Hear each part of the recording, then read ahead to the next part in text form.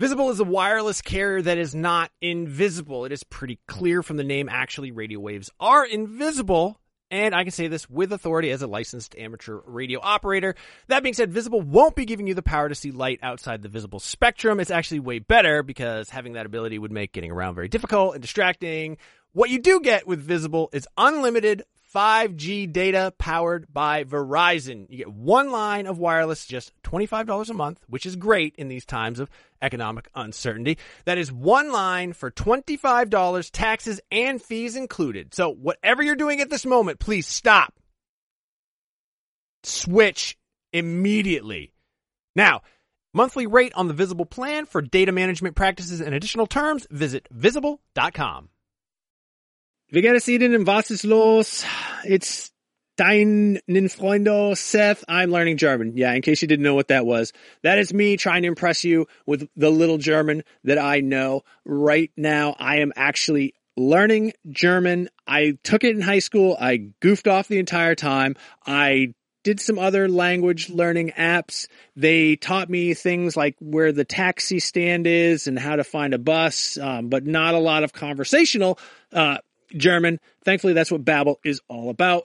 Babbel teaches you language conversationally, which, let's face it, that is what you want to know anyway. I don't know. When I was in school, you learned like how to count. You learned like the colors. You learned the shapes. Those are all important things, but they don't help you when you're in like Cologne, Germany with Ein Nierenstein, which by the way is German for kidney stone. An experience I can unfortunately speak personally to, but I've been using Babbel to learn to speak German again, better than I had before. I actually really like it because it is conversational. It's a little bit more relaxed. One of the things that it does that I really like is it'll sometimes show you what the literal English translation is. And I don't know why, but I find that very helpful in sort of understanding the structure, the grammar of a language and sort of putting myself into that mind space.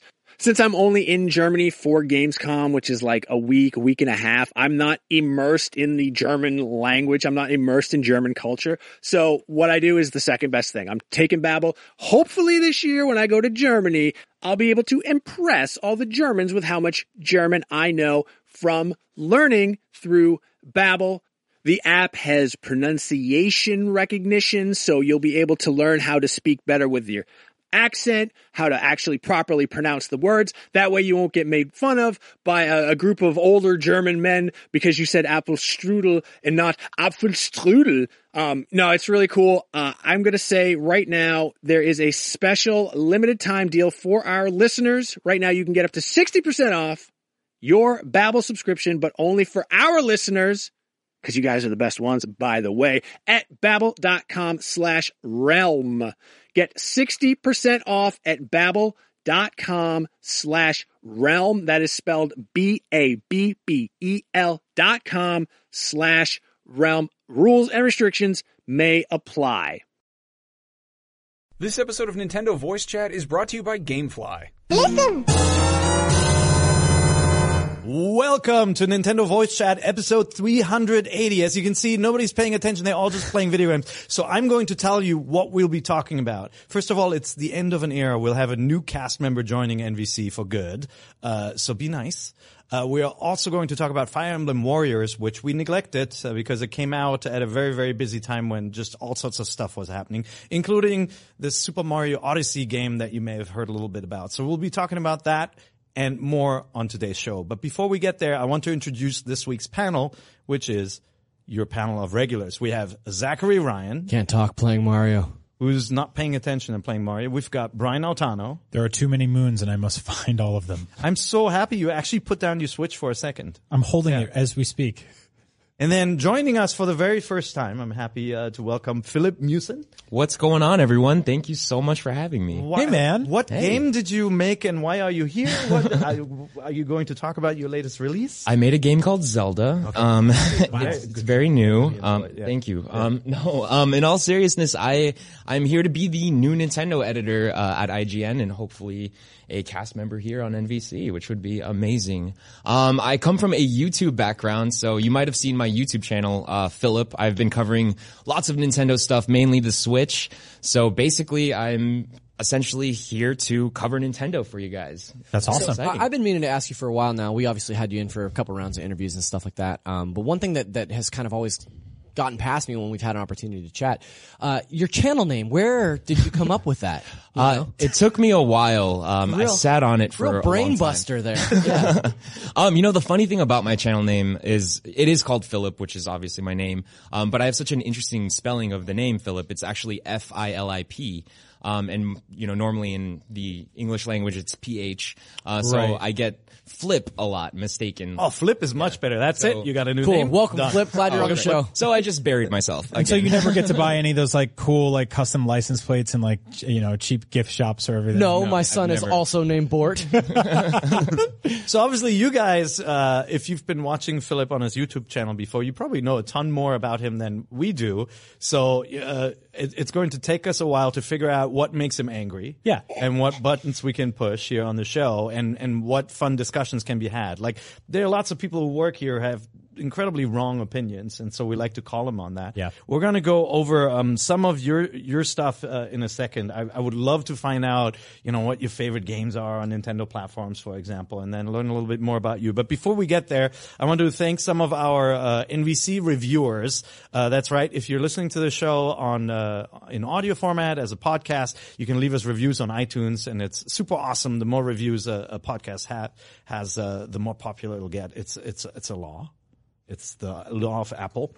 No, it has to be positive reviews. Fruit law cannot be ignored. That's right. So I want to thank LQ1 who just left a review for us. Said thank you to the IGN crew for the show. As a lifelong gamer and Nintendo fan, I really appreciate everyone's unique knowledge and insight to the brand and games. The show has become a part of my commute on the train, and I look forward to it every week. So keep up the great work. We also had some really cool suggestions. We read all the reviews we get on iTunes, and we love all your comments on IGN and YouTube and wherever you're watching. Another one from Kalon. He says, This is bad. I love Nintendo Voice Chat. I listen to this podcast every weekend on my long commute to my girlfriend's house. Hell, I prefer listening to you guys than listening to her. Keep up the good work. We have to talk. That's rude. That's so rude. Kalon, we have to talk. I think you should invite her to listen to the show because clearly it's entertainment for everyone, and then you guys should discuss it afterwards. I think she should be on the show so that he can hear her more. Oh my God, Kalon's girlfriend! If you're around, you should come on the show. We're gonna make him listen. Do we have any guest openings in the coming weeks? Yeah.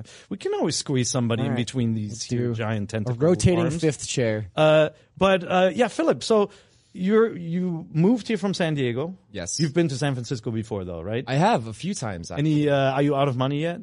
Yes. Okay, I good. am. I'm completely broke. I live actually around the corner in a cardboard box. That's good. Yeah. That's the thing to do here. It's convenient because that makes my transportation like basically the easiest thing ever. So But you're from San Diego? originally, yes. Yeah. So the tan is going to go away, just so you know. That's what I hear. Yeah, you'll be as translucent as I am very, very soon.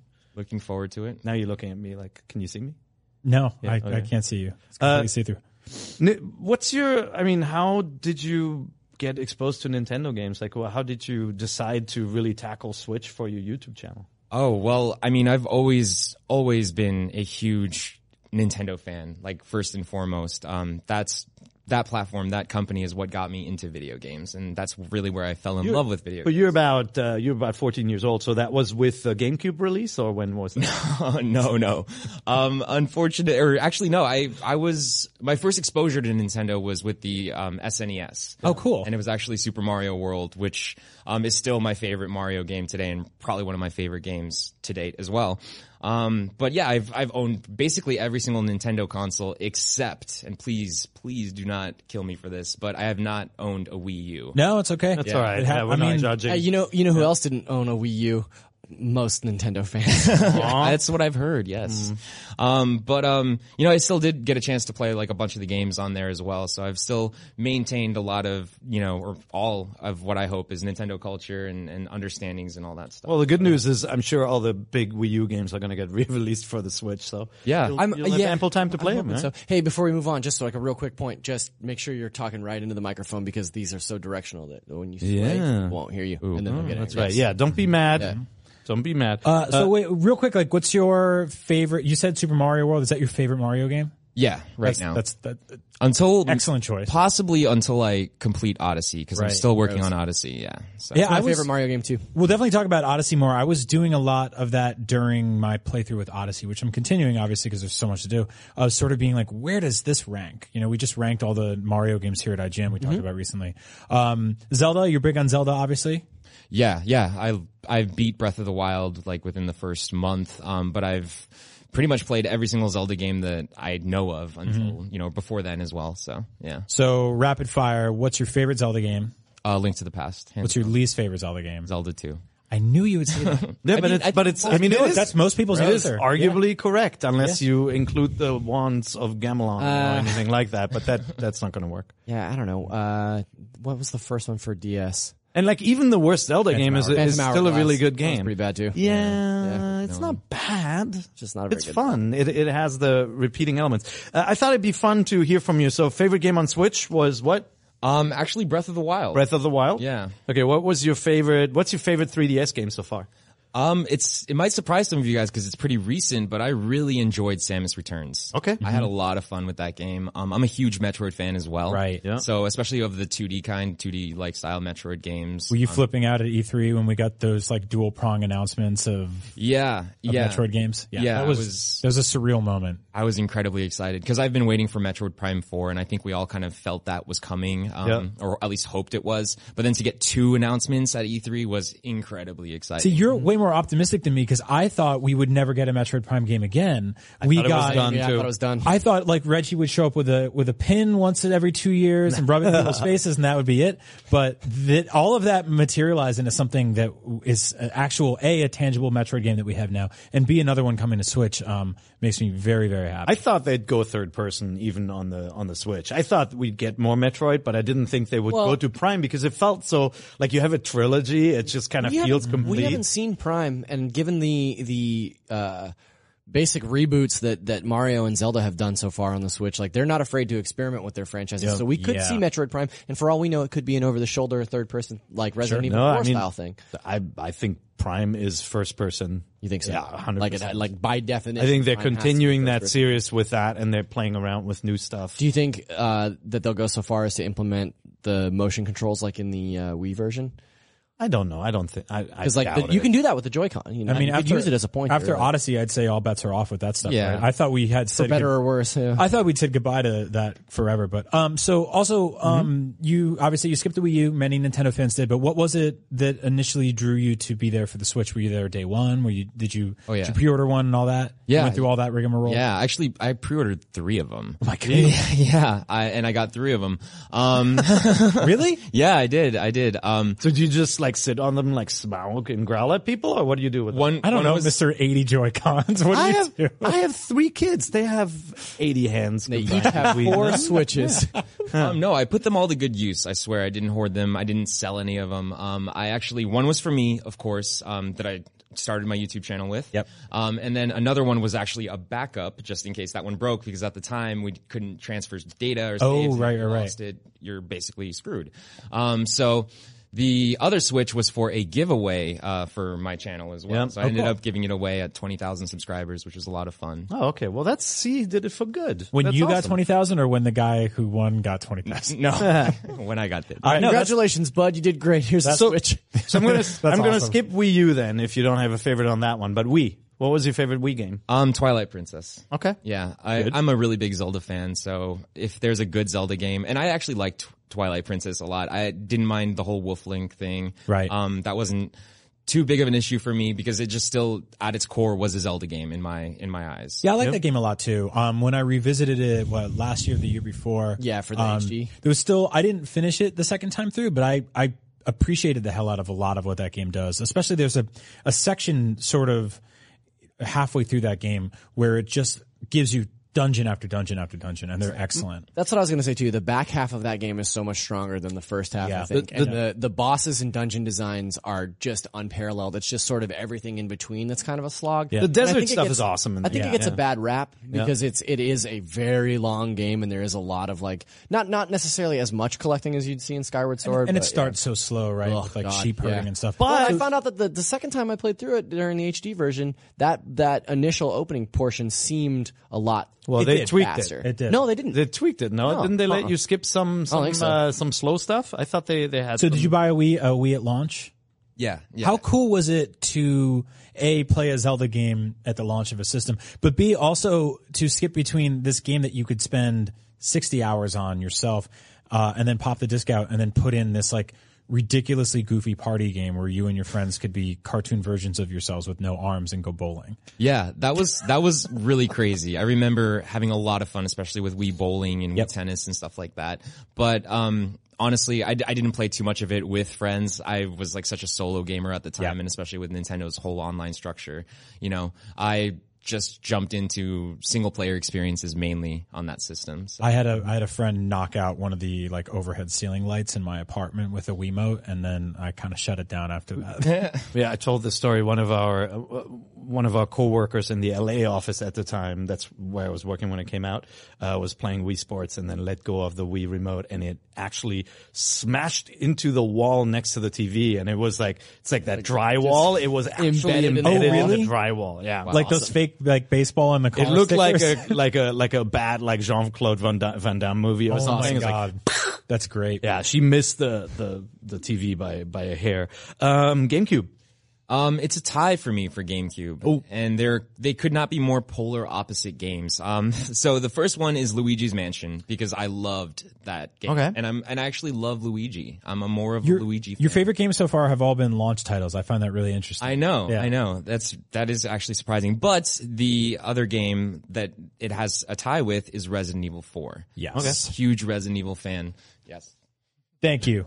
I think I feel like He's welcome now. I'm almost like contracted by Capcom because I bring that game up to obnoxious levels on any IGN show I'll be on. I could be like interviewing The Walking Dead at Comic-Con and I'm like, you guys, another thing with zombies is Resident Evil 4. And they're like, well, the new season comes out this fall. I'm like, yeah, but that was a great game. Except for right, that guys? one time when you were interviewing that cast and Andrew Lincoln was like, actually, those weren't zombies. That was Las Plagas. And these are walkers, technically. I'm like, all right. But yeah, excellent game. That's a great choice. And then N64, we already know your Super NES pick. Ocarina of Time. Yeah. Okay. Yeah. Hell I'm yeah. gonna have to say Ocarina of Time. That was pretty easy. Like is there a game that you love that others don't like? I mean, give us something, man. I don't know. You know, another Can't one. just agree. I could throw out some random games, but I feel like a lot of people still like those games, like Wave Race, for instance. Oh, on that's N64. great. No, that that's was a big awesome. one for me. I liked that game. Oh man, so many. GoldenEye. Oh, Actually, didn't play Donkey Kong 64. that's fine. That's good. Oh, man, we can move You don't on. have to play Donkey Kong 64. You missed Donkey a very Kong- bad game. so that's If you a bummer. do even mention Donkey Kong 64, our producer will come over the loudspeaker here and yell at you. Apparently, Yes. yeah. So Barrett is one of the few people out there who loves Donkey Kong 64. Most people either don't like it or say, okay, it was okay. It had some good ideas, but collectoritis got the better of that game. But Barrett is special. Barrett has a Barrett Donkey really Kong loves 64 tattooed in Old English across his chest. Just boom. The issue though is that unfortunately Barrett controls the camera. So like, for example, now he's mad at me, so he makes the camera go to the other screen and doesn't show me anymore. The N64 was an interesting era in that we didn't. We hadn't played enough 3D games to really know what a bad one was yet. No, really, like it's true. I bought stuff like Chameleon Twist, which was like a 3D platforming game where you used That was not great. use your tongue to like latch onto things in idea. the environment. Yeah, but it just wasn't very good. The camera controls weren't great. And it's weird because Mario 64 showed so early on how to control camera in a 3D environment. I think Ocarina of Time did a great job as well. But we just didn't really know then what a bad game was. Sort of like when you're a little kid, you didn't know what a bad NES or Super NES game was. And then you played a bunch of good ones and you're like, oh, I think You love everything. Yeah. When kids do love everything, and then they become more and more discerning. It's easier to, when you're young, it's easier to convince yourself that like a bad game you got as a gift is a great game because it's your game and you get to play it. But then, you grow up and it's like you read a list written by like IGN and it's like the worst games of all time. And you're like, but I love that one growing up. What was the first game that you guys can remember playing that you legitimately thought like, oh, this is a bad video game. Deadly Do you remember? Towers for the Nintendo Entertainment System. For NES. Yeah, Deadly Okay. Towers for NES is really bad. I am a little older than you, Philip. So for me, it was E.T. on the Atari VCS. Jeez. Like, and I loved that movie as a kid, and we played this game. I'm like, why does he always fall into the hole? And like, and that was after decoding confounding games like Raiders of the Lost Ark. I mean, there were a lot of weird out there Atari games. I was going to say, I had Yeah. a neighbor down the street who was a few years older, and he had a brother that was my age, and we would go over there. That was my only exposure to like the Atari or Coleco era. Yep. We didn't have those when I was a kid. That was a little before me. But he had Indiana Jones. Yep. And I remember being like, this is a square with a hat. Like, that's what that, Take that that game- back. And it was and I knew, so I guess that was probably the first game where I was like, this is bad, and this is nothing like these films. See, I like that one, but also the theme was right, and then it had these. they got the song No, right. but That's a you low bar. did the Staff of Ra and all that stuff, and E.T. was like all the stuff that happens in E.T. doesn't happen in the movie. Like he literally I mean, he has to assemble the phone, sure, but he just falls into holes, and it's so dumb. E.T. didn't fall into holes. What's yours? Oh man. I don't even know. I mean, like there have been so many games that I've initially played and thought were wonderful and then gone back to and then realized that they were so terrible, you know, Isn't like that weird? like one that comes to mind, for instance, is Shadows of the Empire. Yes. On N64. Yep. Such a great example. Yeah, I loved that game. Well, the at Hoth time. level is still very good. Yeah. Right. Like if you play that, the controls and everything. The flying Hoth level or the third person Hoth flying but the Hoth. flying Yeah. one, Yeah. the walking one is no good. Because the second you walk into the like sort of like rebel base area in Hoth, it starts to fall apart. Because then you start realizing like the camera's all like it's got like set angles sometimes and it gets stuck. Yeah. And jumping like Dash Rendar jumps like too high and very slowly. And I think what you saw with that game too was the kind of how separate the console and PC audiences were, because we already had better first-person shooters set in the Star Wars universe on PC. Now, granted, they weren't always fully polygonal, right? You had sprite work done in games like Dark Forces, Right. But they controlled really well. They sounded awesome, and so Shadows wasn't as good. no. But it was a lot of console gamers' first experience of like a fully rendered Star Wars. It lets you fight Boba Fett and IG-88 and it like let you go to like weird planets that you hadn't been to before. Like it was really cool. If you go back Trash now, Planet. all the audio is highly compressed in mono. Yeah. And it gets looped really fast. Yep. It's like they're like 20-second samples that are looped, and it's just awful. But some good moments in that game for sure. All right. Well, thank you for filling in some of the background. Obviously, you're gonna hopefully join the show every week, and we'll learn many more things about you, including your likes and dislikes. Wait, are we moving on? And we'll be sure to. Do you have another question for him? No, I didn't get to tell my bad game story. Everybody got Oh, to I'm tell a story sorry. except for me. I thought it was Donkey Kong Unbelievable. 64. No. What is it? No, the Christmas that I got a 64, I begged my parents for months to get a Nintendo 64, and they bought me the system, which was great. And then they didn't have any games for me, and I thought, oh, my parents just don't know that you have to buy games, because that was the first console that didn't have a pack-in game. So I was like really disappointed, but then my mom's like, oh, what's this? And like pulls out obviously a box that was shaped like a game. And I had been asking for Mario 64, but when I opened it, it was Mortal Kombat Mythologies Sub-Zero. Oh! Which is a Mortal Kombat side-scroller that was just terrible. And I really tried to love it all of Christmas Eve, and then like the next morning I woke up and I was like, she's like, are you gonna play your Nintendo? And I was like, I don't think so. Yeah.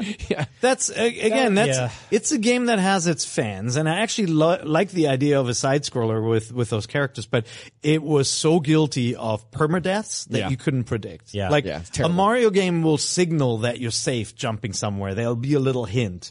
Or they'll give you an extra life as you jump down to get something Sure. and you die. This game is like, nope, you died. You didn't know, but Yeah. you died. Try too much this. trial and Nope, error. you're still dead if you do There this. was also justifiably a weird stigma around 2D games at the launch of the N64, where Not a lot of 2D games on the N64. no, not really. In fact, there were two Mortal Kombat games. One was Mortal Kombat Trilogy, which compartmentalized all the content from the first three games in one, and the other was that one. Yeah, Yoshi and Mischief Makers Yeah. were some of the other But good if you were ones. going to Makers play a is good. Yeah, that was 2D good. game on your N64, that wasn't the one. So I feel for you, man. That's a bummer. Sorry. Well, I'm Sorry. glad we heard that terrible story. I just had to get it off my chest. Hopefully, They never made another one of those anthology games either. No. They made it sound like they were going to make so many of them. Yeah. You know, I'm so glad we didn't get like, I don't know, Cyrax's Tomb or whatever. Who knows? The Maybe story of young Smoke. maybe Mythologies will be back. Smoke is my favorite rapper. Hello there. Would you like to save money and play more video games? Well, let me introduce you to our sponsor, GameFly. GameFly is the best way to buy and rent all your favorite games. At GameFly.com, you pick your favorite games and have them mailed directly to your door or mailbox. GameFly is the leading video game rental service with over 9,000 titles to choose from. You can try your favorite games before you buy and keep the games as long as you want with no late fees. So if you're stuck on a boss fight or having a really good time, it's not a big deal. You can cancel at any time, and they also offer movie rentals too. Head to gamefly.com/voicechat and start your free premium 30-day trial today. The premium trial allows you to check out 2 games and or movies at a time. You can only get this offer, again, by visiting gamefly.com/voicechat. Now go sign up and start playing all your favorite games absolutely free for 30 days right now. What may not be back though is FIFA. Unless EA is playing really coy. We have this comment. EA's CFO Blake Jorgensen said to the Wall Street Journal, Electronic Arts is waiting until Nintendo's new Switch has been on the market a full year before deciding to release more games for it besides FIFA 18. And that the company wants to fully understand what the demand is. What do you guys think about that? We've heard similar comments from them before, but saying they're going to wait a year before deciding. What do you think? I just think that that's a poor decision on EA's part, honestly. Yeah. Like, I feel like FIFA is obviously the world's biggest sports video game franchise and, you know, sport right now, soccer. But at the same time, I don't know if it's the right game to test on, you know, an entire market with, because there are so many Switch owners out there that don't really care about sports games or a sports title. I think that, you know, if they were going to test their, you know, a series, they should do a couple different games or like at least another one just to see of a completely different genre. I personally would have loved to see something like Mass Effect show up on Switch, you know? I think they were burned by Wii U with that one. With the Mass Effect part? Yeah. You look at something like what Rockstar is doing, which is peculiar, but also sort of smart in that they're testing the waters with something that isn't going to be a big loss for them, right? Like they're working on an LA Noire remaster. They said, okay, we'll bring this over to Switch and we'll test it out. The thing with FIFA specifically is that FIFA is one of those games that sort of transcends the entire culture of the way we understand the kind of consumer to publisher demographic when it comes to video games. When we publish reviews for video games, people sort of wait and see. They go like, I want to see what IGN says. I want to see what other sites say. With FIFA, people buy in every year, regardless of what we say. They come, that comes later. So it's like Call of Duty or Madden. Exactly. You know what I mean? Those are givens, right? And I think with those specifically, people play those on the platforms where their friends are playing those things. And while I think FIFA on Switch is a cool novelty, if you bought the last 2 or 3 on PS4 or PS3 or PS2 or whatever it is, or Xbox, you're married to that place to play those games. Legally. Yeah, legally. So I don't think that was really the best, sort of test scenario to see what kind of support they can offer the Switch. You know, I'd like to see them try out something a little more unique, and a little less sort of something that's a staple on other platforms. Right. I think you kind of hit the nail on the head, Philip, in that it's putting FIFA out as this test case is sort of a dichotomous thing where it's like, yes, it has this huge market share, but the people that want to play that are going to want to play it in the highest fidelity possible and have every single option that they can because they are the I want to say repeat offenders, but that's not the right word. They are the repeat purchasers. They are the people that they want to play every iteration of this game. So opening up that new market on the Switch, probably not a great test case because Pear has a couple of examples here of things that might work even better. It's like Plants vs. Zombies, The Sims, Need for Speed, Peggle, or I think probably even a better one is Faye, which they announced at, they got coming. E3, and that's obviously a statement like this leaves the door open to acquisitions. Like Faye was in development and then, you know, EA picks it up, as part of their label. So there could be other games like that where EA just finds an indie studio and then brings the game to all the platforms. Yeah. But they obviously have Titanfall, They could port Titanfall, but not that I would 360 be version? excited about ports of older games. But they've got Titanfall, they've got Battlefront, they've got Battlefield. Obviously, a tremendous catalog of sports games outside of that. You know, the Madden franchise. What I find peculiar is like one. When you wait a year, if you wait a year from the release of the Switch, let's say March to March, what are you going to decide in March? Hey, we should put another FIFA on it.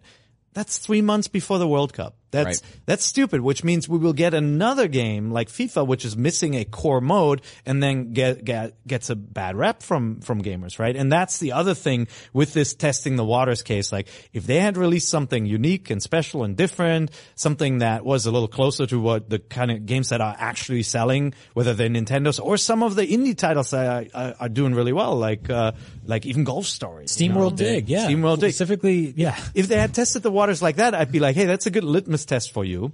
And they have games like that in their catalog. Yeah. Like, Well, even Peggle, like what, that's gonna take. Exactly. You can port that in a month, Yeah. right?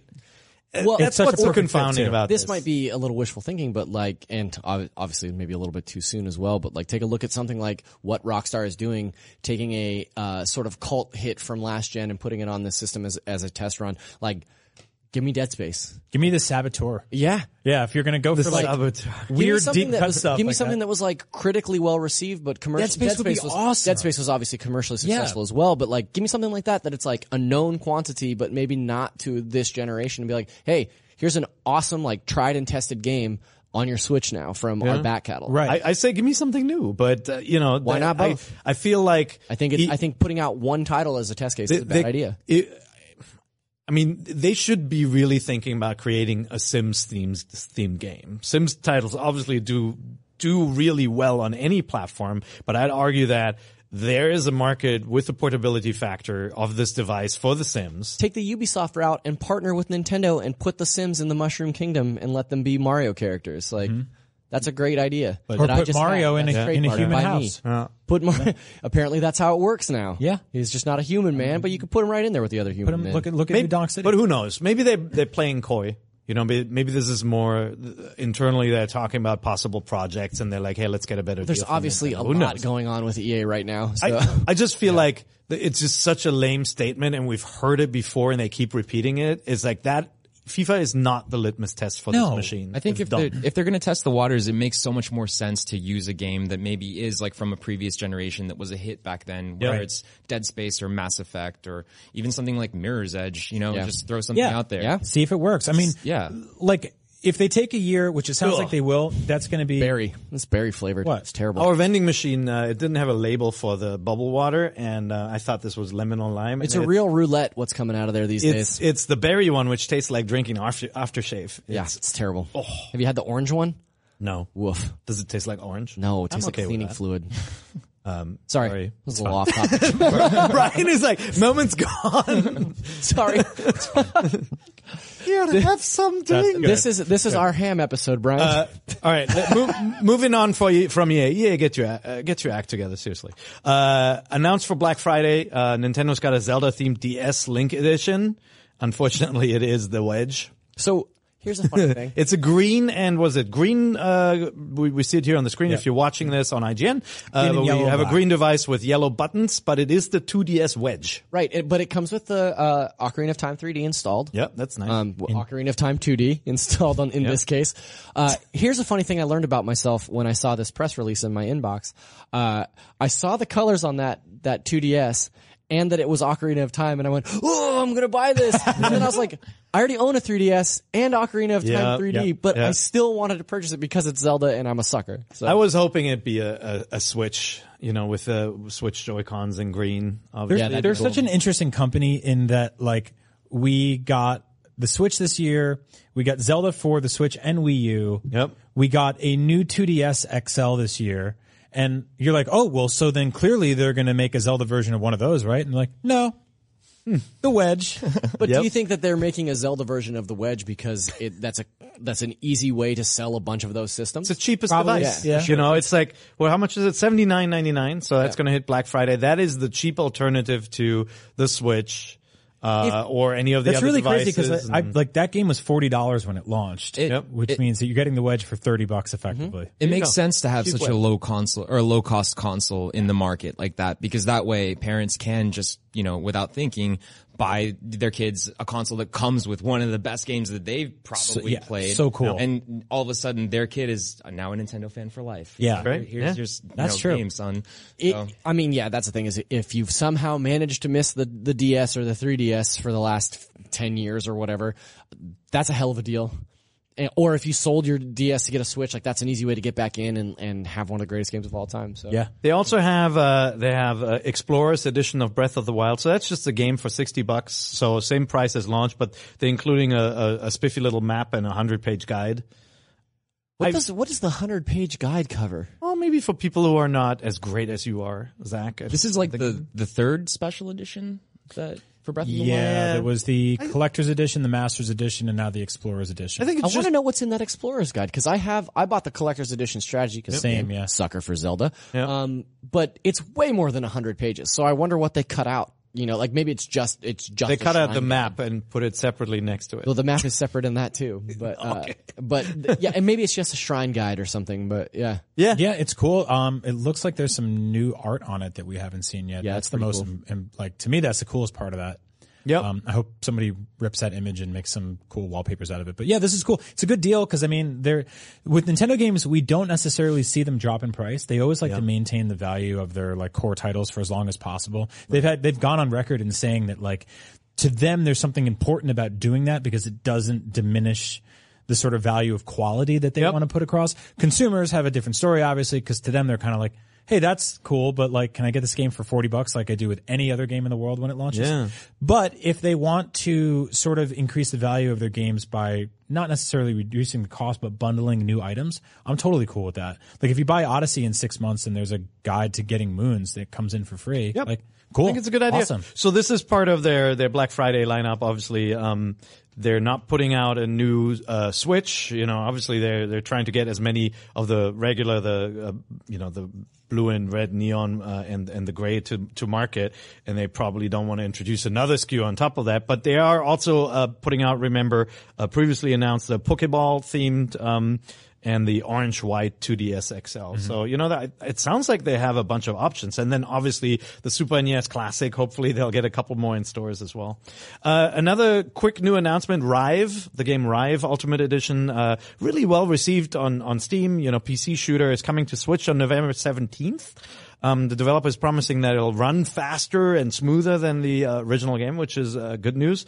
If you haven't played it, it's a 360 shooter, super fast paced, like colorful. Oh, cool. Yeah, you can shoot in any direction. And then they I don't know if it's fair to say they added a new co-op mode, but you can play the tank when you're playing as the as the spider tank, you can split the Joy-Con. That's like bogus. you guys have been doing with Link together. So you That's can play- copyright infringement. Yeah, That's right. We invented that. You can do Link Together Rive Edition. So we'll have more once we play that game. We'll talk about it a little bit more. Yeah, but sure. it looks really cool. Yeah, we'll try to get some Yep. hands-on time And before it launches. Good user reviews. So we're going to go over some of the new Switch games on the market, then talk about Fire Emblem Warriors and Super Mario Odyssey. Sonic Forces is out by the time that you're probably watching or listening to this. That's the new Sonic game from the Colors and Generations teams, different from Sonic Mania, which was kind of like the fan-made answer. It's not fair to call it a fan-made game, but it's like it was more of it was a 2D kind of reimagining of the original games. This is a fully 3D game. Sonic Adventure. Yeah, and it's, similar to Sonic Adventure. There's a lot of running, a lot of forward running. We haven't gotten the game yet. No, Sega we did a hasn't. Let's Play of the demo. I saw that. That was funny. Which is a very short Let's Play, because it's a very short demo. It's actually timed and, yeah, I had some trouble with the demo because I'm not great at 3D Sonic games. Part of the reason why I've never truly connected with them, but also because the demo keeps popping up with like hints that eat into the overall time. But the big hook in this game is that, you can create your own main character who's sort of a hedgehog, I think. Other people in the comments will have better ideas as to what animal that is that you can be. But you can be a sort of animal themed hedge beast. Bottom line is you're some kind of critter. It's some kind of critter. But it's like you play. So the demo is it is literally like you start a level and it's 1 minute, isn't that Yeah. right? Yeah. So not a great way to show off this game. Obviously, your Let's Play was very funny of it because it kept on cutting out, and then you guys cut out the video at one point. Yep. Which was hilarious. Yep. Look that up. Yeah, you guys are funny. Thanks. Sometimes. Thanks. I'm very excited for this game because I have bad taste and I love Come Sonic on. Adventure. Like Sonic Adventure 1 and 2. Those of you that You like know Sonic me- Adventure? Well, I like Sonic Adventure too. Sega Dreamcast is my favorite system of all time, hands down, and Sonic Adventure is just one of those games that like is not very good in hindsight, but when I was a kid, I remember playing the first one and thinking, it'll never get any better than this. Like games will never look better than this, and it just blew me away. And so, looking at this right now, and You were seeing right. how much it reminds me. Yeah, it would You were right never- in terms of 3D Sonic it games. would never get any better than that. But looking at how That's much, not fair. Like how much of Sonic Adventure's DNA is in this, like I'll play the hell out of So, it. but they did, I mean, they're addressing a lot. So one of the issues with Sonic Adventure design was that it invites you to run, but then you're dead. Right? Like, and Sonic games sometimes have that issue. Now, big Sonic purists That his name is say Big the Cat. that's because, you know, it's a game that is more kind of like an arcade game where you play over and over and you learn where the perfect it, traps yeah. are and you get really, really good and you get this real kind of like rush of running fast. Yeah. And, you know, Sonic Mania, I think did a really nice job at, sorry, I hit my mic. I hate you, Mike. Sonic Mania did a really nice job at kind of removing some of those pitfalls. There were still some. And this game, you know, has a lot more of those kind of homing attacks. Look how fast like it is. you hit the button to home in on your enemies. Yep. You know, later Sonic games have been doing very this for a pretty. while in 3D. Looks really good. Looks nice on Switch as well. There's some 2D side scrolling stages too, right? Where the camera zooms out. But you have to love this style of gameplay. yeah. Yeah. Yeah, it's a Silence, everybody. And yeah. I mean, I don't. You don't? No. It's a very, it okay. feels almost like a endless runner to me in a way. Yeah. I mean, but obviously there is an end to this. It is a Sonic game. There's an end to every level. But at the same time, it's so linear. And I don't mean that in just like the linear form factor, but the levels, like you can't go very much to the left. You can't go very much to the right. And it seems like those jumping points are almost scripted. Oh, yeah. Because like, But it's about rhythm, right? it's- Those jumps are about absolutely. rhythm, homing in on an enemy and then making the perfect jump off. Yeah, we're all playing Right. Mario Odyssey right now, which is very sandboxy. This is obviously in a very completely different direction. So that's good. But where Forces, you brought it up. You said they're very linear levels. I feel like that was the necessary improvement over Sonic Adventure, though, where the levels were linear, but you could stop and jump down and explore. And to me, it always ground the game to a halt. Like I like the game whenever you're like you're going down a street and like you're jumping over cars. Like I like those moments when you're running fast. when you're rolling around at the speed of sound, you've got places to go. That's right. But I'm also I Like can't says. playing Mario, I can't walk past a coin. Like I have to stop and grab it. Yeah. And so that was my issue with the original two Adventures games. Like I always felt like, oh man, I'm missing all this stuff. And then I'm asking myself, am I having fun or am I getting more and more nervous because my you're missing all the OCD is telling me don't run, but the game says run. Yeah. You know, but we'll see. So I mean, I'm looking forward to playing more than a minute of this. Yeah. Have you played more than a minute? only because I tricked the demo. I figured out a way to restart it quickly, and it's as simple as just going into the options and hitting restart. You don't have to like actually end the demo, so you just wait for it to get to like 1 second and then just. But then you restart. just You go have to back redo the, the top of level. demo. Yeah, yeah. I mean, it still sucks, So it was. Thanks for playing. but you don't have to watch that part. Yeah. Yeah. It was Groundhog Day then. Oh yeah, Groundhog Day. Yep. Yeah. So Sega said there would be a day one patch to the game, which is why they haven't sent out codes yet. But we did get to play the game a little bit at some of the expos like PAX and Gamescom. E3. So tried it out. I did like the stages where the camera zooms out and you got this cool 2D look with the checkerboard setups and the loops and stuff. So we'll see. I'll give it a shot. Me too. That's a full. That's like $50, right? Full price game. Yeah, that's a For the full Switch? retail game. Yep. Sparkle 2 Evo, that's a new game that came out for Switch. It's downloadable for $5. It's a little bit like Flow, where you kind of, you like primordial soup sim is what they're called officially. No, Really? No. That's a I made that genre. up for you. You could have tricked me. I mean, there's many weird genres out there these days. Couple of $10 games. Haven't played. I don't think any of us have played them yet. Wheels of Aurelia, Heroes of the Monkey Tavern, Which there's a demo for on the Switch. That's right. So we'll play that and let you know if any of these are worth getting. But one of the bigger, more expensive releases is actually Farming Simulator. And we joked about this game before. It is actually really big in Europe. And if you go to Gamescom, you'll see a huge booth dedicated to Farming Simulator, including real life farming equipment like your combine harvesters and there was a tractor at Gamescom this year. Yep. Must be very difficult to get a tractor. I love on the expo floor. First of all, I love how like just realistic these games are. Like, I'm not a farmer. I don't know if this is actually realistic, but just how like beautiful they are. Like they made these games look really good. They really got weird. the hay down, right? Yeah. It's weird because when I play like really simmy racing games, I can't get into them. I know Pear, you like some of those games, I like right? racing sims, yeah. Like Gran Turismo and stuff like that. Because to me, racing, like at its core is about going really fast and taking tight turns and being awesome, like doing stuff like that. There's no real like thrill to farming for me.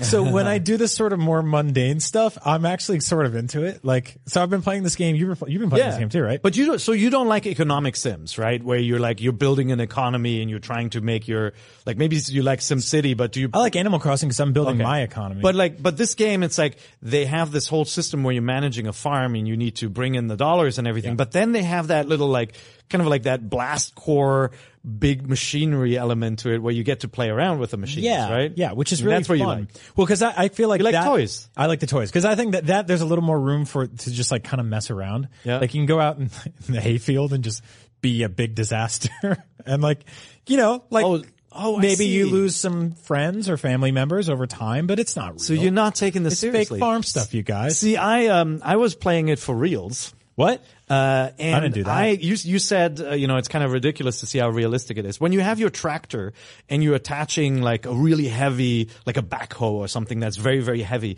you actually have to attach a weight to the front of your tractor to counterbalance it.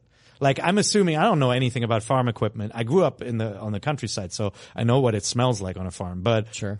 I assume this is accurate, and it's just, you have so many, like little controls for all the farm equipment to like extend the feeders and like lift everything up or lower things. I think it's really good. You're laughing at me. I think maybe it's because I'm German. We just genetically we're predisposed to liking the farming sims. I would be. You like shooting people. We like farming. I would be way more embarrassed to be caught playing Farming Simulator than any like anime beach volleyball game. Oh my god! It's just such a bonkers concept for a video game to me. It's like you're just gonna go and farm. Like just super realistic. So farming? the thing is, like video games, sound fun. but video games are escapism, right? And like, so if I can do something in a video game that I can't do anywhere else, like I live in a major city. I have for most of my life. Like I can't like just start farming. But I can't just go to like Golden Gate Park with like a backhoe and start ripping up mulch. You played Harvest Moon, right? Like you get the attraction of like doing some of that kind of like planning something. Sure. And then in this game you can also, you can hire people to drive the combine harvester if you don't want to do it yourself. But I think it's why would you want to not do it yourself? You got to drive straight. There's a thing about escapism where it gets to a certain point where it curves all the way back around and it's just like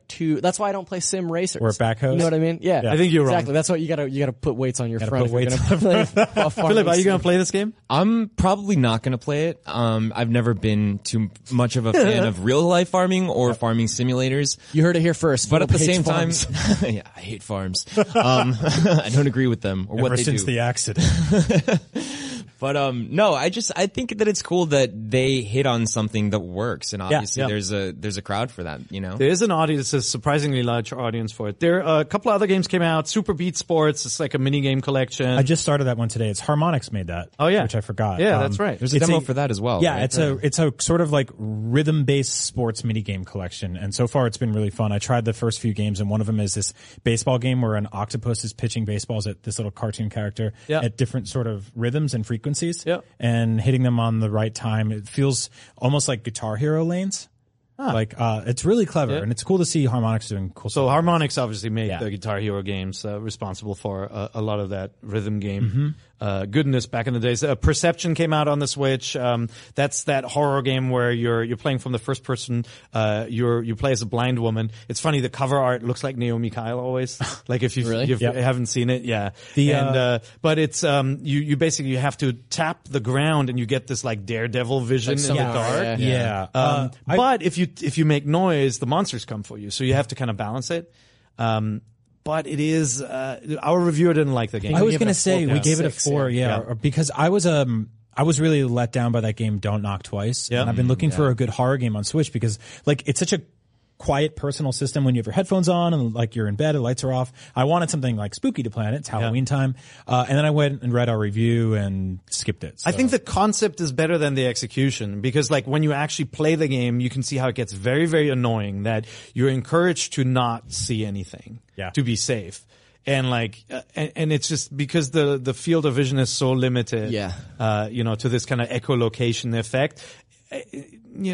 It kind of grates on you is what our reviewer said. It's just not that fun. And then the horror elements aren't strong and the story is. Did you see, you guys, I take it probably watched the PlayStation press conference from Paris Games Week. In the lead up to the PlayStation conference, they showed a game called Strife, I believe. That's the exact same concept as this game.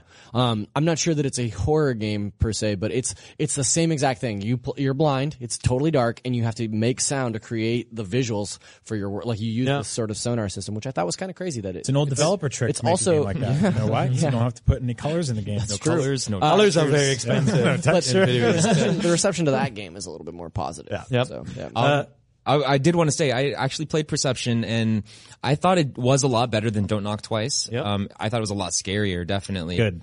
But I can definitely see how like the whole blind mechanics can be like a little wearing after a while, because it does get so limiting with your, visual experience with the game, but that's of course what it is. That's the hook. Yeah. And I think obviously there are games that inhibit your field of vision or sound to make a point. And like, I value those experiences. There's some really good indie games that play with color or lack of vision. But this is more of a full-fledged game, so it's not a kind of like a 2-hour indie experience. Absolutely. This is a bigger quest, right? Right, absolutely. I think it's like $15 on the Switch. Okay, so it is cheaper than a full-fledged game though. Yeah. But I mean, if you like horror games and if you somewhat enjoyed Don't Knock Twice, I think it's not.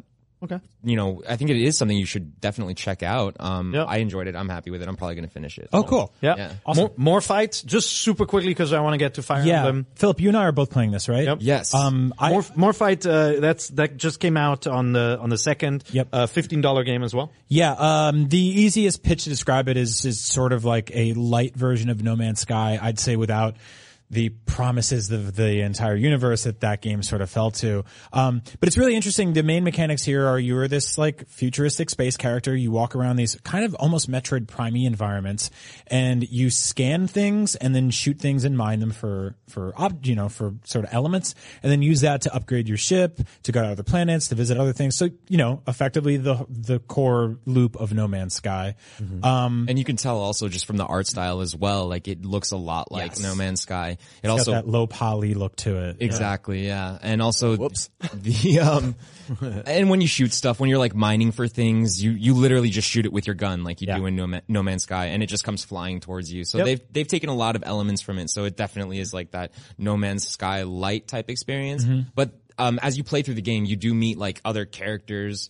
The story does develop and it rewards you for staying on the path. Yeah. Like you can go out and explore, but it's literally not nearly as exciting as just going through with the story. I totally agree. Yeah. I had to tweak the sort of sensitivity settings a little bit because I felt it was a little bit floaty. And I found a sweet spot where I actually like it now. But it's interesting to play a first-person shooter type game on Switch because we don't really have a lot of those. And this isn't really like a action run and gun type of first-person shooter. It's a lot slower, more methodical, more exploration-based. And it's a little rough around the edges, It's a little floaty and a little cumbersome here and there. Jumping is not as precise as I wanted it to be. But I like it. There's something endearing and charming about it, and I think I'm going to keep going. Yeah, definitely. Fire Emblem Warriors. Yeah. Yeah, we kind of touched upon it, but skipped over it because it was the busy times. I haven't been able to convince you guys yet to really go deep into that game. I played a bit of it, yeah. A little bit. So, you've played it, obviously. I'm about halfway through it, yeah. I'm playing it now. I'm sidetracked, obviously, by the release of Mario Odyssey, but I was very surprised because even though I'm a huge Zelda fan and, I played Hyrule Warriors, I had issues with that game. Like, I enjoyed myself just because of the characters, but I felt like, it was kind of limited by its Dynasty Warriors, like repetitive, like always hitting lots of enemies, and like you never feel like you're fully in control. Whereas like I feel like they fixed a lot of things for this game. What do you think? Yeah, I agree. I definitely think that it seems like there's a lot more to do. I like the whole tactics and strategy aspect of how they've incorporated that from the mainline Fire Emblem series. So I think that's definitely like a main definitive changing factor, I guess, from what makes it different from Hyrule Warriors.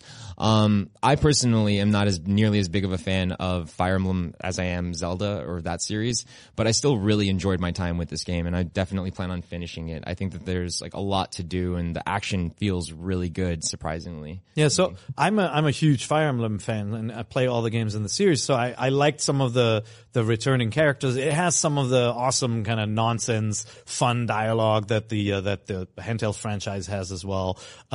You can see, like, if you're watching the video version of NVC, you can see the map overlay in the top right corner, and you get a really good glimpse of what's going on the map, which, in Hyrule Warriors, you had to kind of manage your time between the different areas too, and take over areas and defend them. But in this game, it's just the execution is so much better because you can pause at any time. You can tell your units to go to certain places. You can take over at any time, and so you have this, if you like playing as a character with bow and arrows better, you can spend most of your time with that character, or you can play somebody on horseback or on a Pegasus, and then that comes with all the limitations and the powers that certain weapons are strong against certain other weapons, right? You have the weapons triangle of axe cuts a spear in half, basically, right? So use an axe against the spearman and so forth, and then it has the weaknesses of like a flying character is weak against arrows. And so that really, it adds this pressure to really keep an eye on all your units and switch between them. I really like that in this game. And then they did a really nice job just making it look more like Fire Emblem. Do you think this game will get like Hyrule Warriors level of post-launch support? That game lived for a very long time. I mean, they got Link's Awakening characters and costumes. Yeah, I'm hoping. I mean, is there a deep enough vault of Fire Emblem stuff? Jesus, yeah. I mean, the vault for Fire Emblem is deeper than the vault for Zelda. Wow. Because of how many characters are in each and every game. And the series obviously has been going on since the NES days too, right? The Famicom days. So yeah, there's a really deep well for any of this. It has, Fire Emblem, the series has great music as well, and so they can do more with that. No, I think, and like the concept of enemies spawning from certain points, all those things are present in the strategy game series, right? Like you want to occupy a place so that enemies don't come out. That's a key gameplay component of the game. And this one has you taking over an area and having your troops guarded so that the enemies don't come out. It's fun. It has the thieves. Like in Fire Emblem, like when a thief is on the map, you're like, oh crap, where's the treasure chest? You gotta get there before the thief gets there, and they have these elements in here too. So you kind of get diverted from your prime quest to go after them as well. Yeah, it's cool too how like when you do have certain like characters on your team, how like let's say if a bridge is collapsed but you have like a character with a flying horse, you can like use that character to fly over the broken collapsed bridge. Whereas if you didn't, then you'd be stuck and you'd have to go around and take the longer route and wouldn't be able to finish the level as fast. So I think that like little things like that are cool because it adds different ways to actually complete a level if you wanted to do it differently. So it's awesome. Yeah, I feel like the game is getting overlooked a little bit, and I think that's because the Musou series has been going on so long, and it feels like it's always this kind of, the games never look amazing visually either. There's always this kind of like the lighting is never that great. Yeah, I think if you look at how much stuff is going on screen, that's it. It's So it feels like what happened with ARMS and Splatoon, where it's like this is being eclipsed by Nintendo themselves. Maybe, right? Like I know they wanted to keep their thing going of like one big tentpole game every month, but this game could have waited a little bit or could have come a little earlier. I mean, this game launched, and within a few weeks we were playing Odyssey. Yeah. So like that's a big elephant in the room wearing a red hat. Well, let's talk. Not actually powerful, and you can. Let's talk about that elephant. Oh, you're talking about Yono. Let's talk about that elephant in the room. So obviously we've all played more Super Mario Odyssey. If you haven't watched or listened to last week's episode, hit that up and hear our first impressions with Ryan McCaffrey, who reviewed the game. And we are planning to have a spoiler cast where we go more in depth for those players who have already finished the game. Who's finished it here? I've finished it. I have. Not me. You're still going. You're still going. Still working on it. Right? And so, maybe we'll wait another week before we do that, and we'll try our best to be, we'll be spoiler free in this discussion. Of course, but we will go into kind of end game and ending, maybe in the next episode, and we'll let you know in advance, of course. But, where are you guys? How are you feeling about the game?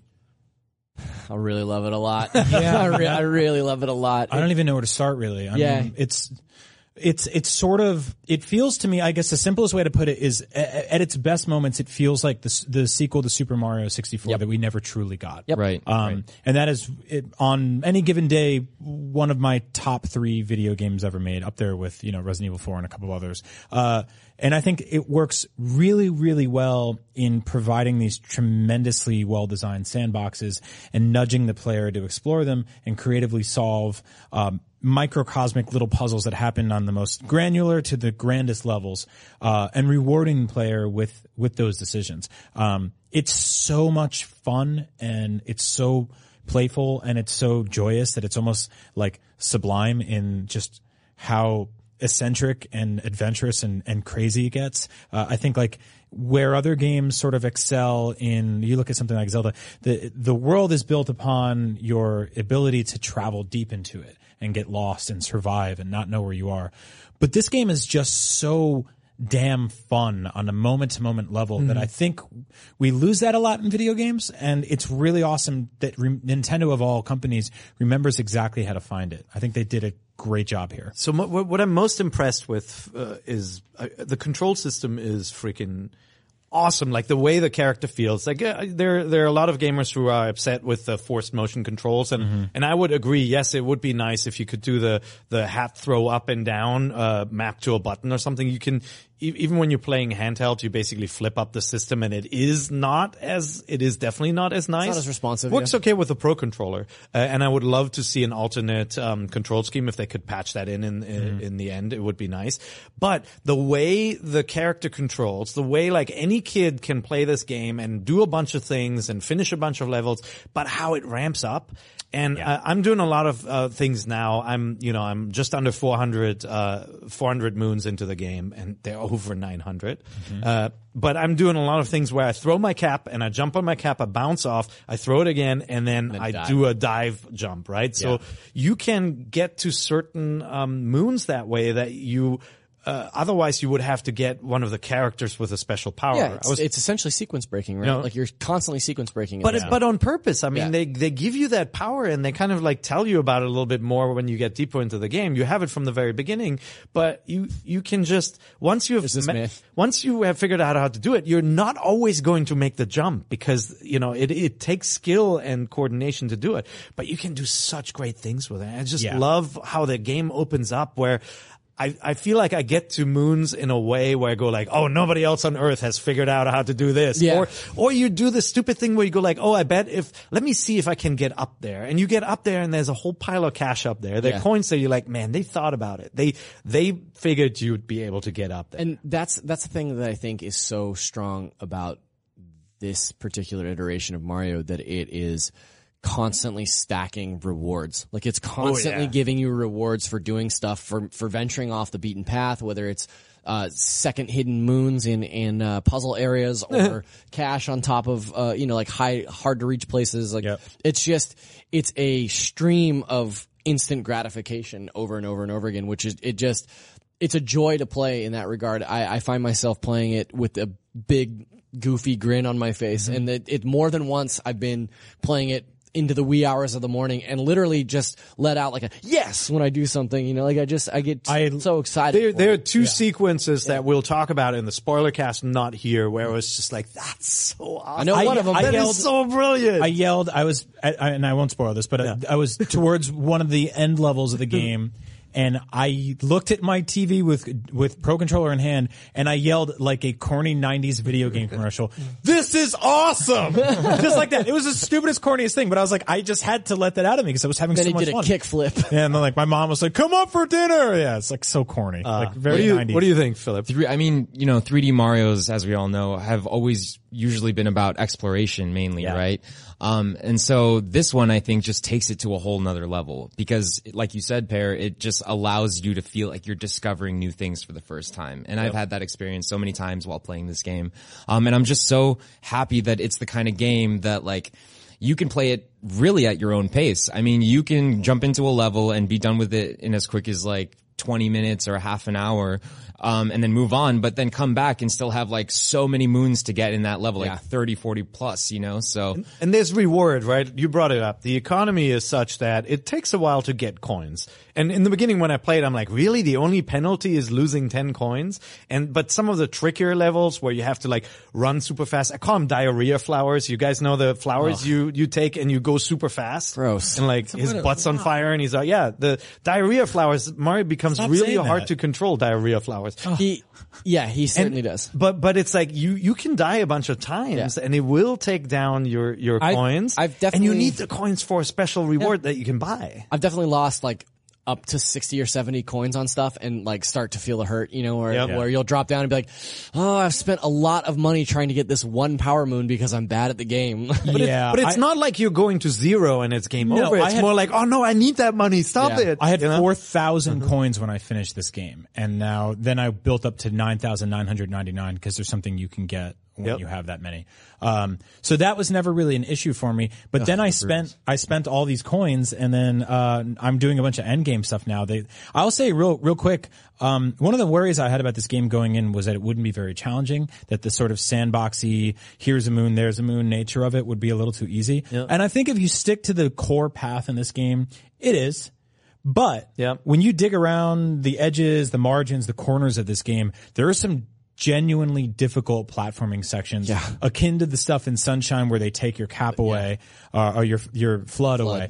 There's a lot of stuff like that there, and some of it works really well. Sometimes it's based on a power up you get in the game where you have to play an entire sort of sub level like that. But it gets very, very tricky. And there's some stuff that like definitely had my palms sweating. There were some sections that I was just like nervous as hell, like to get to the very end of. You're just inching along very tiny platforms very precariously. And that's what I was looking for here. I was looking for that, like, that crazy, insane, very creative, very difficult challenge in 3D platforming.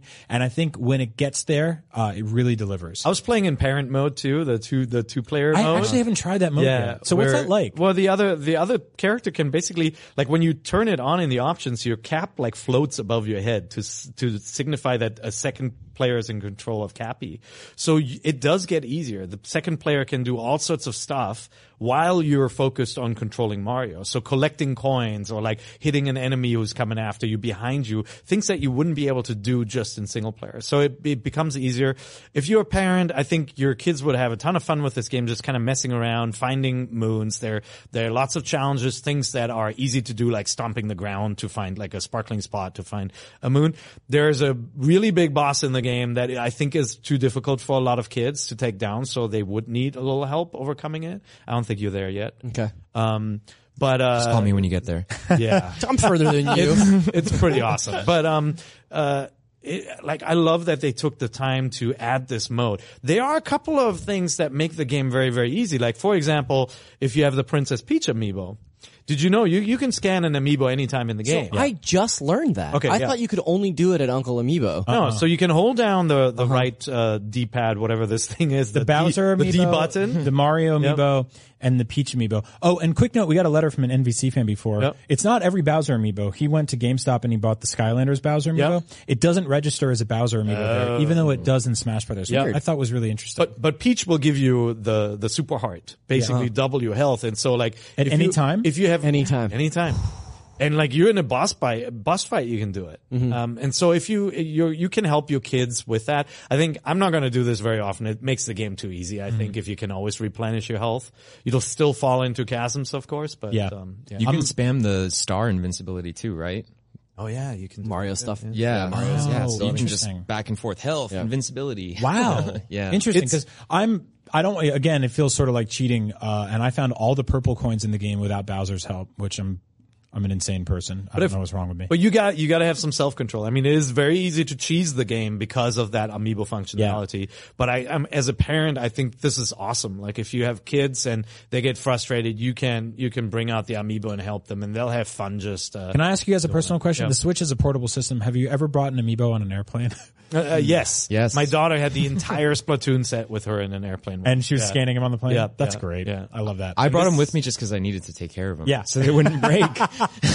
So we will have plenty of more Mario discussion next week, and again we will be very careful to not spoil anything for you. But Time out. Let's real quick before we move. Let's do a quick Power Moon count. I'm closing in on 200. I have 191. You said you had 600 and something. 620. You animal. just under 400. 115. Nice. Yeah, well, this guy has been a little busy moving, packing up his life and moving to San Francisco. Ask me next week how many moves I have. All right. Yeah, there's no sleeping this week, Philip. So we wanted to quickly sneak in. I hope we have the time to sneak in 2 questions from our users.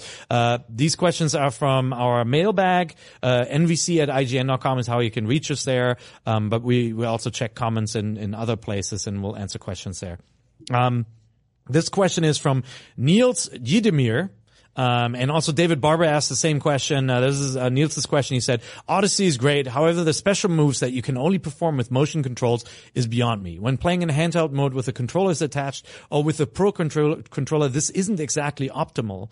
It wouldn't be hard to map these special moves to a button combo, but Nintendo chose not to do that for some reason. What are your opinions on this? Totally Do you agree. guys play split Joy-Con or So- Pro controller? I've been playing almost only with Pro Controller unless I'm here at work your and TV? I'm picking up a couple of Power Okay. Moons on lunch or something. But yeah, I've been playing with Pro Controller, and the Pro Controller to do the motion moves is really easy. Yeah. Like, it's really easy to be playing with the Pro Controller and just flick it one way to do the circle spin or pop it up to have Mario throw his hat up. Yeah. I honestly think the Pro Controller is easier to do it than with the split Joy-Con, but it's nearly impossible to do it on the tablet. Like, I had a in really handheld hard mode, time doing it in I'm having a lot of trouble doing that. And I mentioned bringing Amiibo on a flight, but I had a cross-country flight yesterday. My entire plan was sit down, get as many moons as possible on this flight, and then get off the airplane. And Solid plan. and also fly across the country. Right. But I found a moon that you needed to get. This is not a spoiler or anything, but there's a bunch of non-diarrhea flowers on the ground, and you have to throw your cap in the quick like sort of circular movement. Yep. Which with the Pro Controller is kind of a twist of the hand, and all the flowers light up, and you get the moon. Yep.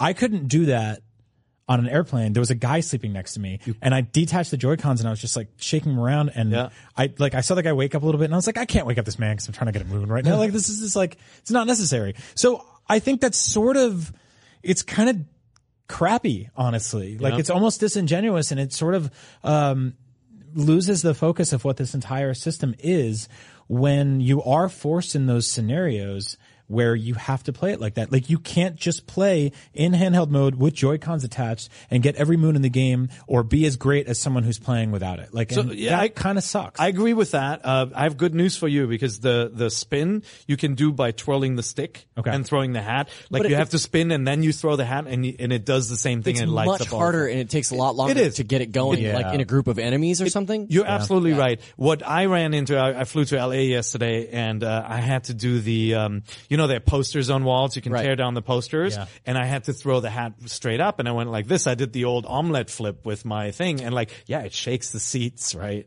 So I wish they had just mapped that to one of the buttons because honestly, motion controls. Honestly, there are enough buttons on this thing to let you, you throw. It's what we learned from like Star Fox 64 3D or whatever. Like motion controls plus handheld don't really work. I mean, Ocarina of Time did it well with like minor aiming stuff, in terms of like bow and I don't arrows like and the stuff. the subtle aim works. That I can do, but like anything where you're flipping the system up and losing your actual line of sight. Right. Yeah. Like it worked really well in Breath of the Wild, I think, the motion controls, because they didn't obviously force those upon you. Yeah, and it's just like minor tilts, you know, and it didn't like the only time it really got annoying was like the shrine puzzles where you're like twisting the ball and stuff like that. How are you doing it?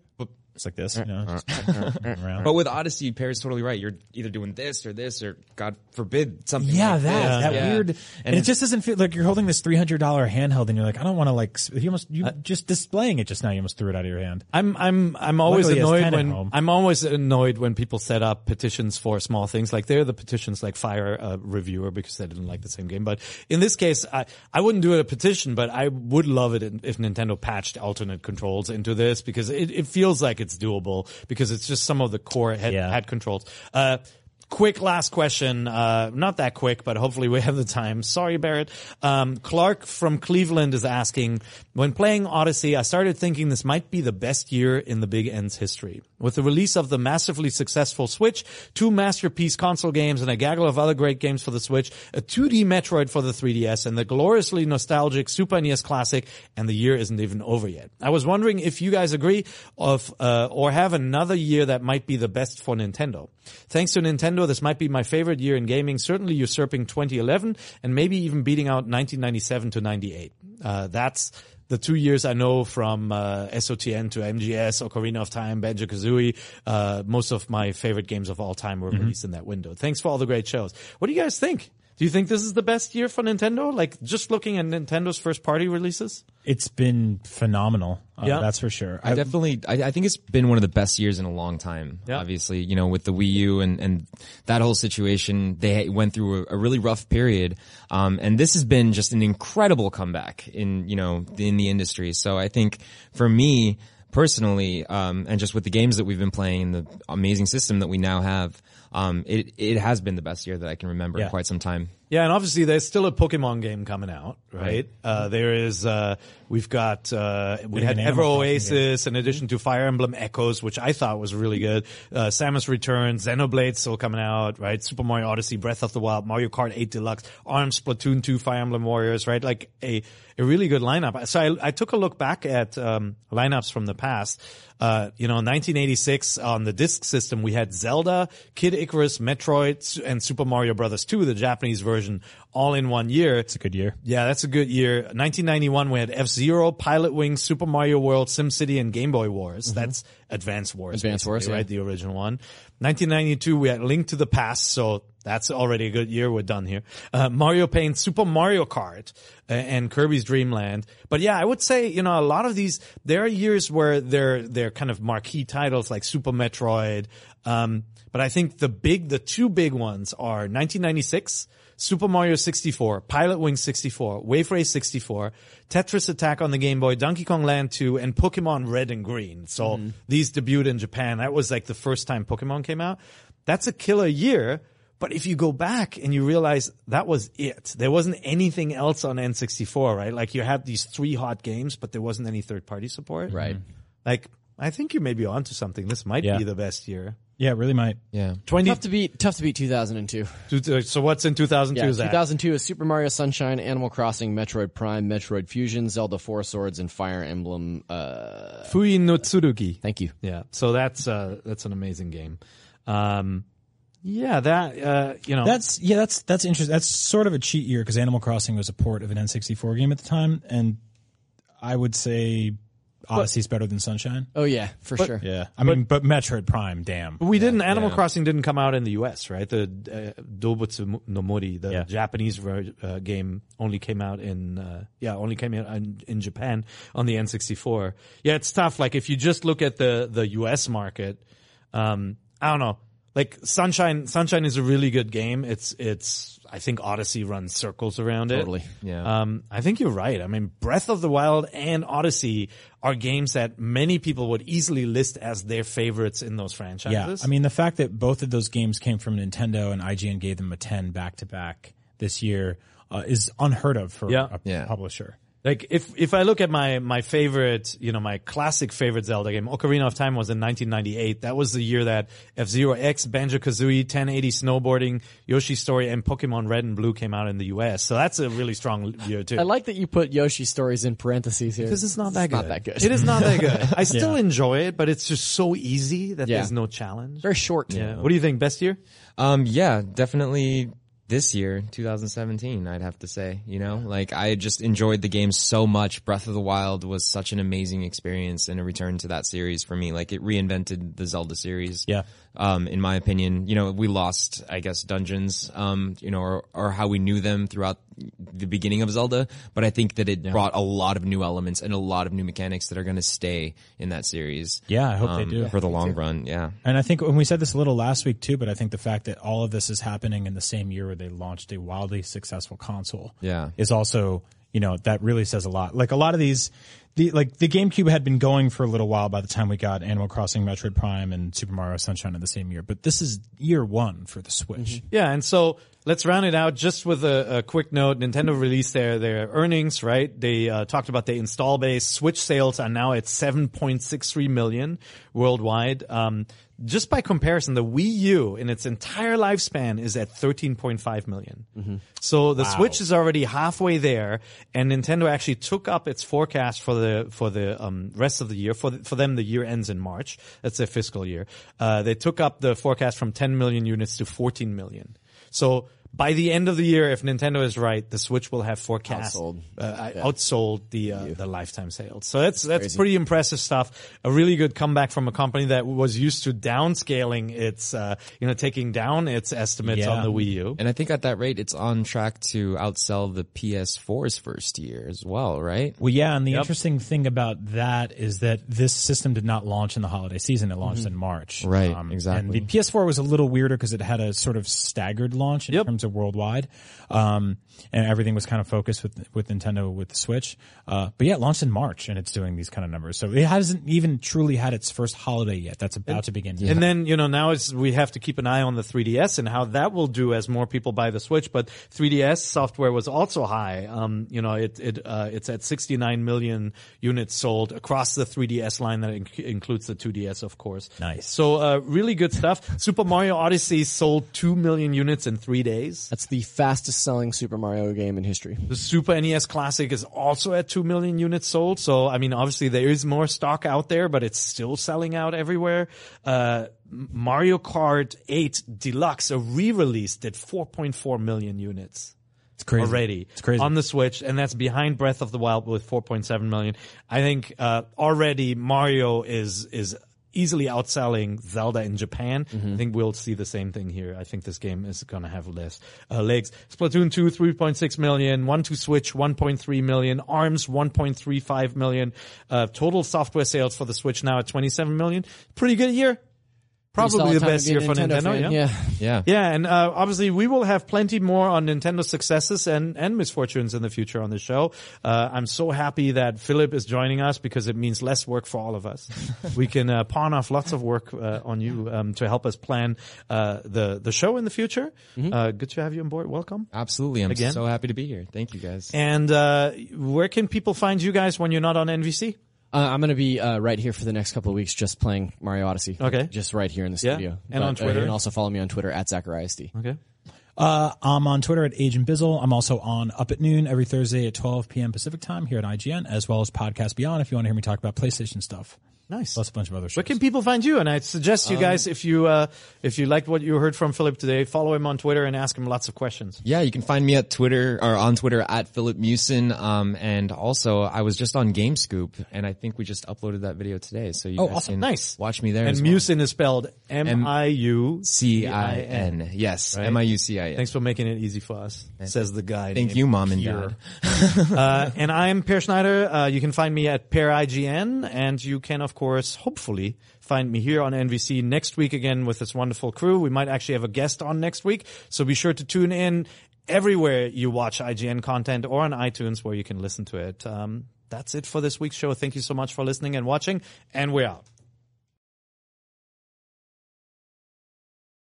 Hey there, it's Rachel Ballinger, and I am extremely excited to invite you to Rachel Uncensored. It's my podcast where I sit down and get real with my friends and celebrity guests, where we talk about all sorts of topics. And sometimes we might be under the influence when we do so. We cover things from personal stories to hot button issues. And it's the only place on the internet you can find an uncensored version of me. It's a side of me that you might not have seen before because it's not the most family or brand friendly. But don't worry, I'm still sort of slightly a decent human being. If you're intrigued, then make sure you check it out. New episodes drop every Wednesday. You can find it on Apple Podcasts, Spotify, or wherever you listen to podcasts.